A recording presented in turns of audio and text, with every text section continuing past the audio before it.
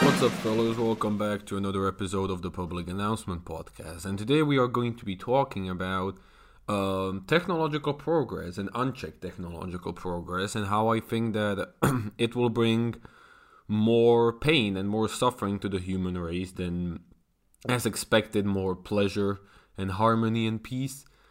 So, what is kind of like unchecked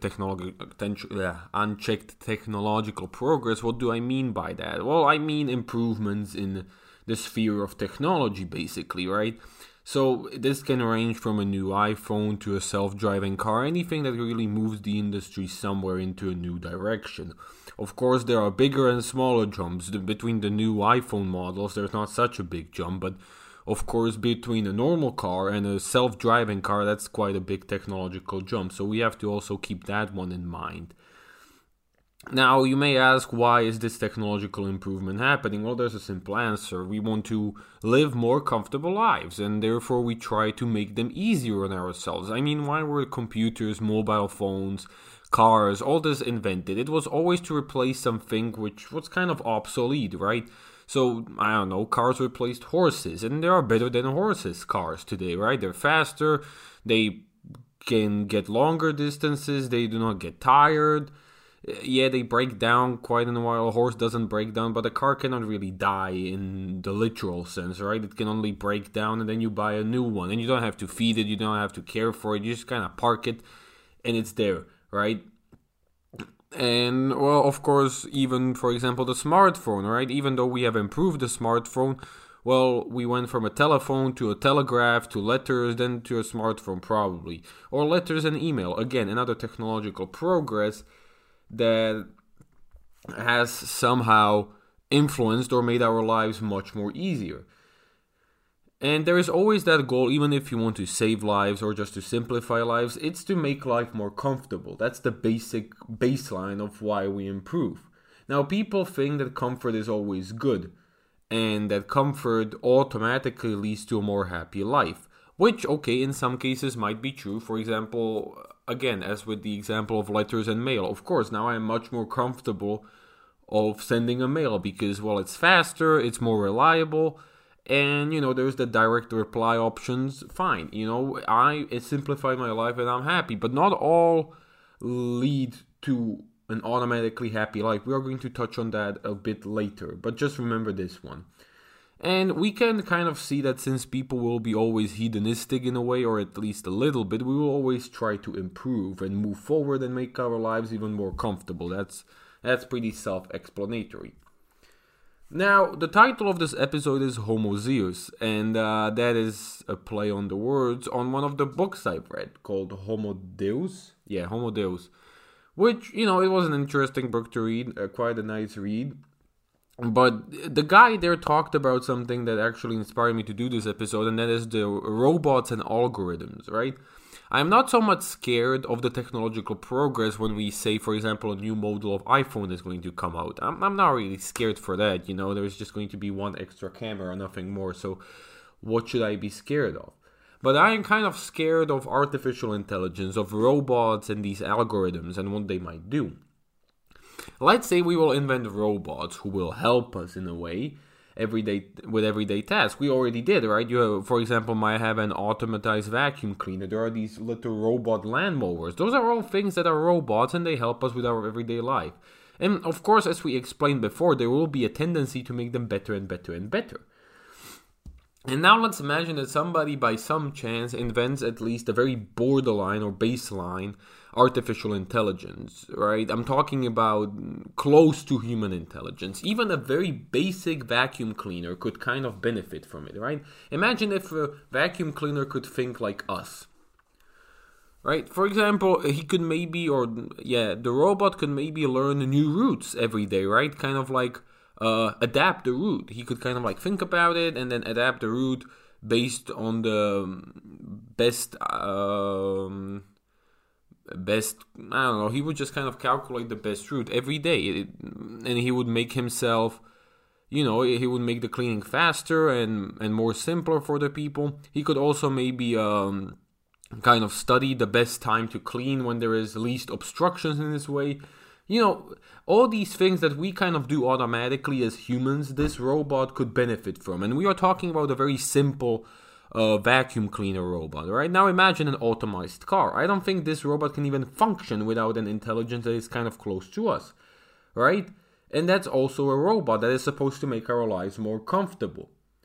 Some machines, as I mentioned, will have to have this function to work properly, right? They will have to at least mimic our intelligence. And that only leads me to think that science and robotics will move towards the goal of developing a full artificial intelligence. That means an intelligence like a human for the robot. So the robot can be even more perfect. And therefore, there is a possibility that at one point in the human race, we will have very smart robots which will be part of our household. I mean, like full-scale human-like robots, like synths in Fallout 4, something like that. And those robots will be smarter, better, faster at everything than us.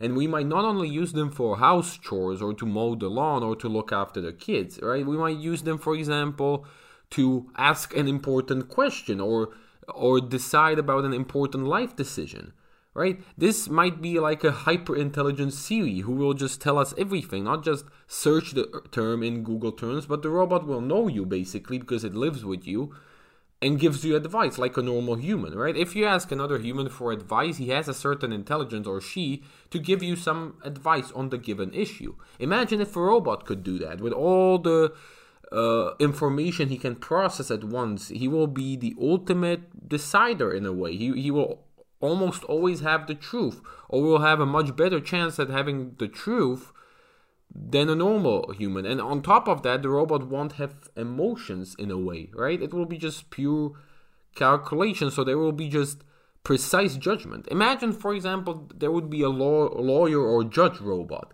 How many laws could the robot study? He could know like entire law database and update himself. Whereas human lawyers, they have to do that on their own. They have to read the books, they have to remember, and there is not a single human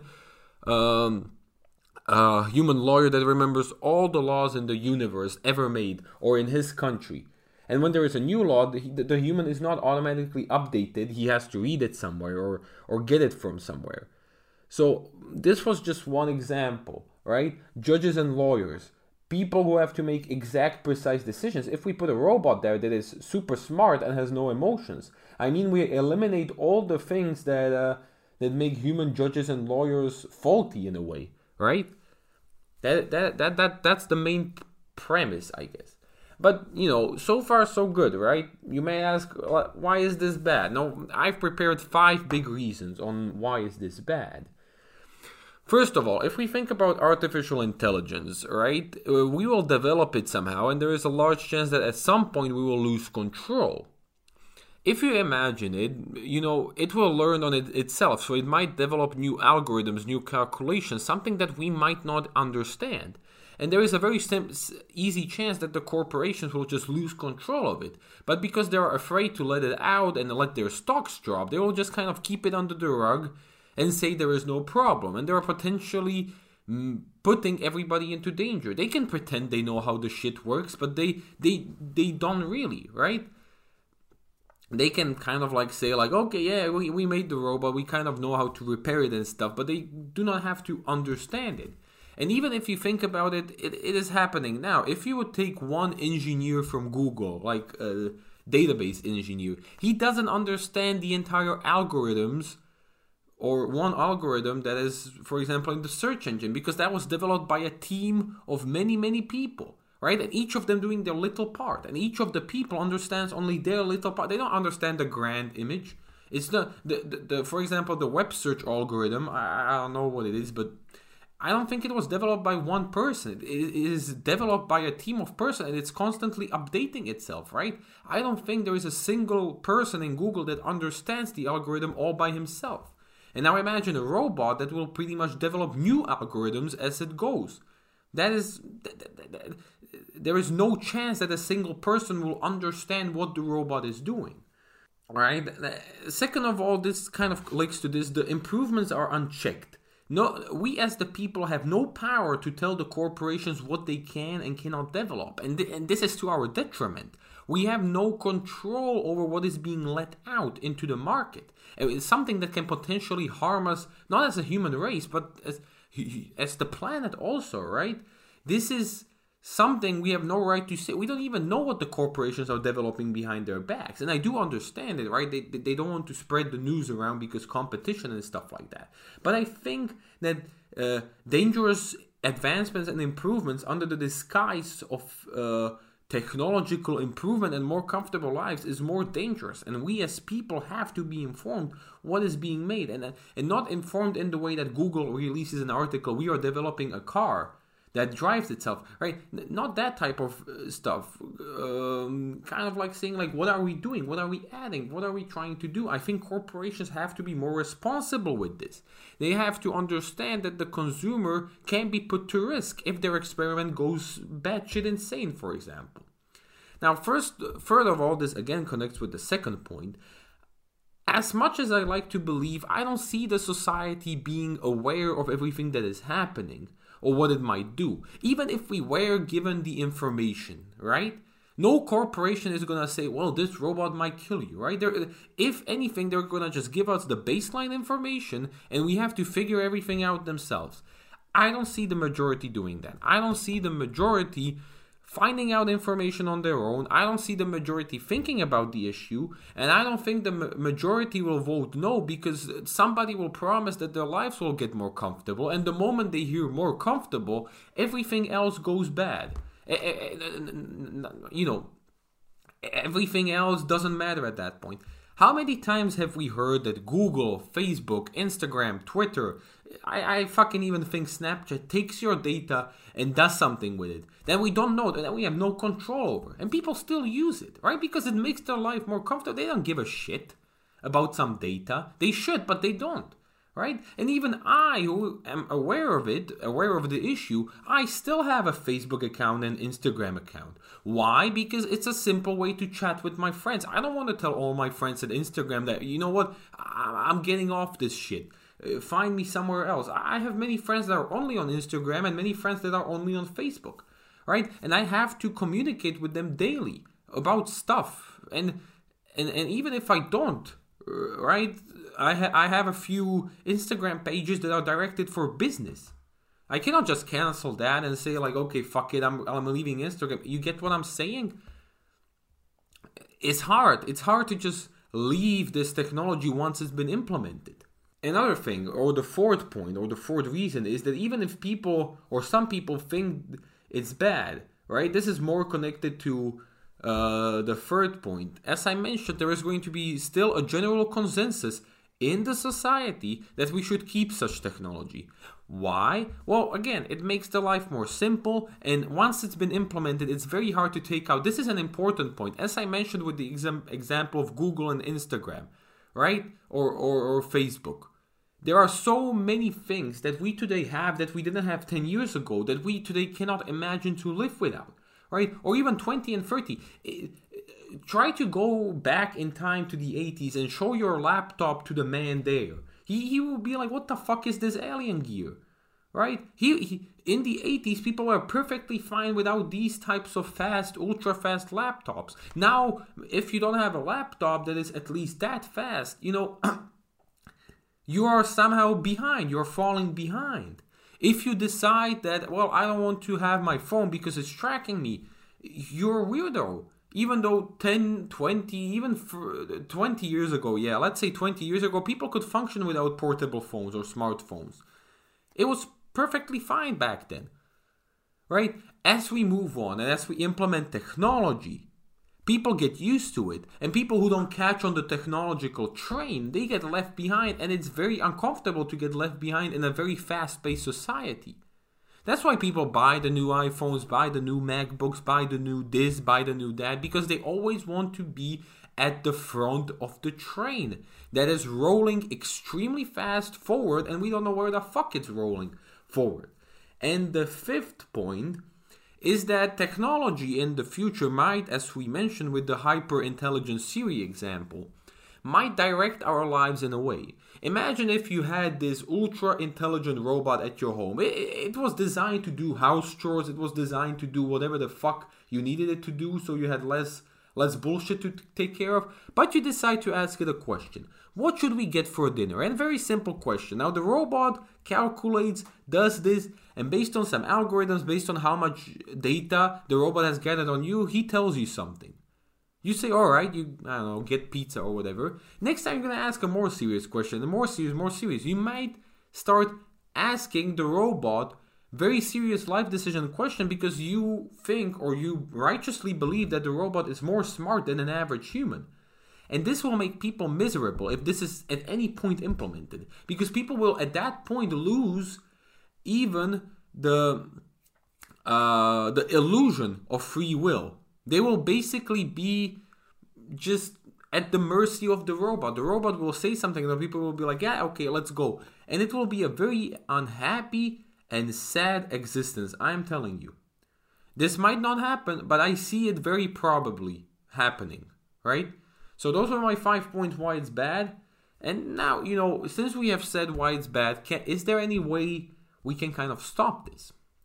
And the many mistake people do is they say, well, okay, let's go full Kaczynski. That doesn't really work. You have to still understand, even if we went full Kaczynski, even if we went back to like primal societies, we are still going to arrive at this point at some time in the future, in maybe 1,000, 2,000, 3,000 years, because people still want to make their lives more comfortable. And therefore, they will try to improve. They will try to find new technologies, find new things to do, and we will, at the end of the day, improve. We will go back to the technology. The only way we can kind of stop this or minimize this is if we try to consume less, or if we understood that suffering comes with our lives naturally, and trying to minimize suffering causes more suffering in the future. But, I don't think everybody will kind of accept this idea. Like, let's be kind of frank here, right? People always want to minimize suffering. They don't really think long term, so that's kind of improbable. But that's the worst thing. We cannot really stop it somehow, and even people who want to stop it, they're kind of going to be left behind. They're going to be ostracized from the society, which is also not good. Which is not very... Yeah, that's not beneficial for the individual. Let's just agree on that. What you can do, as I mentioned before, you can become something that I call a cautious consumer. But we are going to talk about that in the next episode, because this episode is getting very long, and I think a cautious consumer needs to be a separate episode where we discuss this. What it means, what to do, and I'm going to also give some practical examples. I don't see too many practical examples with this type of shit. People just say like, hey, you should do this, and they're like, they don't really give you an example, a practical thing to do, where to try it, a practical example, right? So even practical examples, there are going to be there. So, thank you for listening. I know this has been a bit longer episode, but this episode, I had lots to say. So I hope you enjoyed it. I hope you liked it. Again, we have an email where you can get a free newsletter, and updates about episodes. So that's kind of nice, you for filling out a 3-second formulaire, you get free content. So I guess what can you lose, right? You can unsubscribe at any moment. And yeah, basically that's it. Thank you so much for listening, and see you in an English episode in 2 weeks. Bye bye. Bye bye.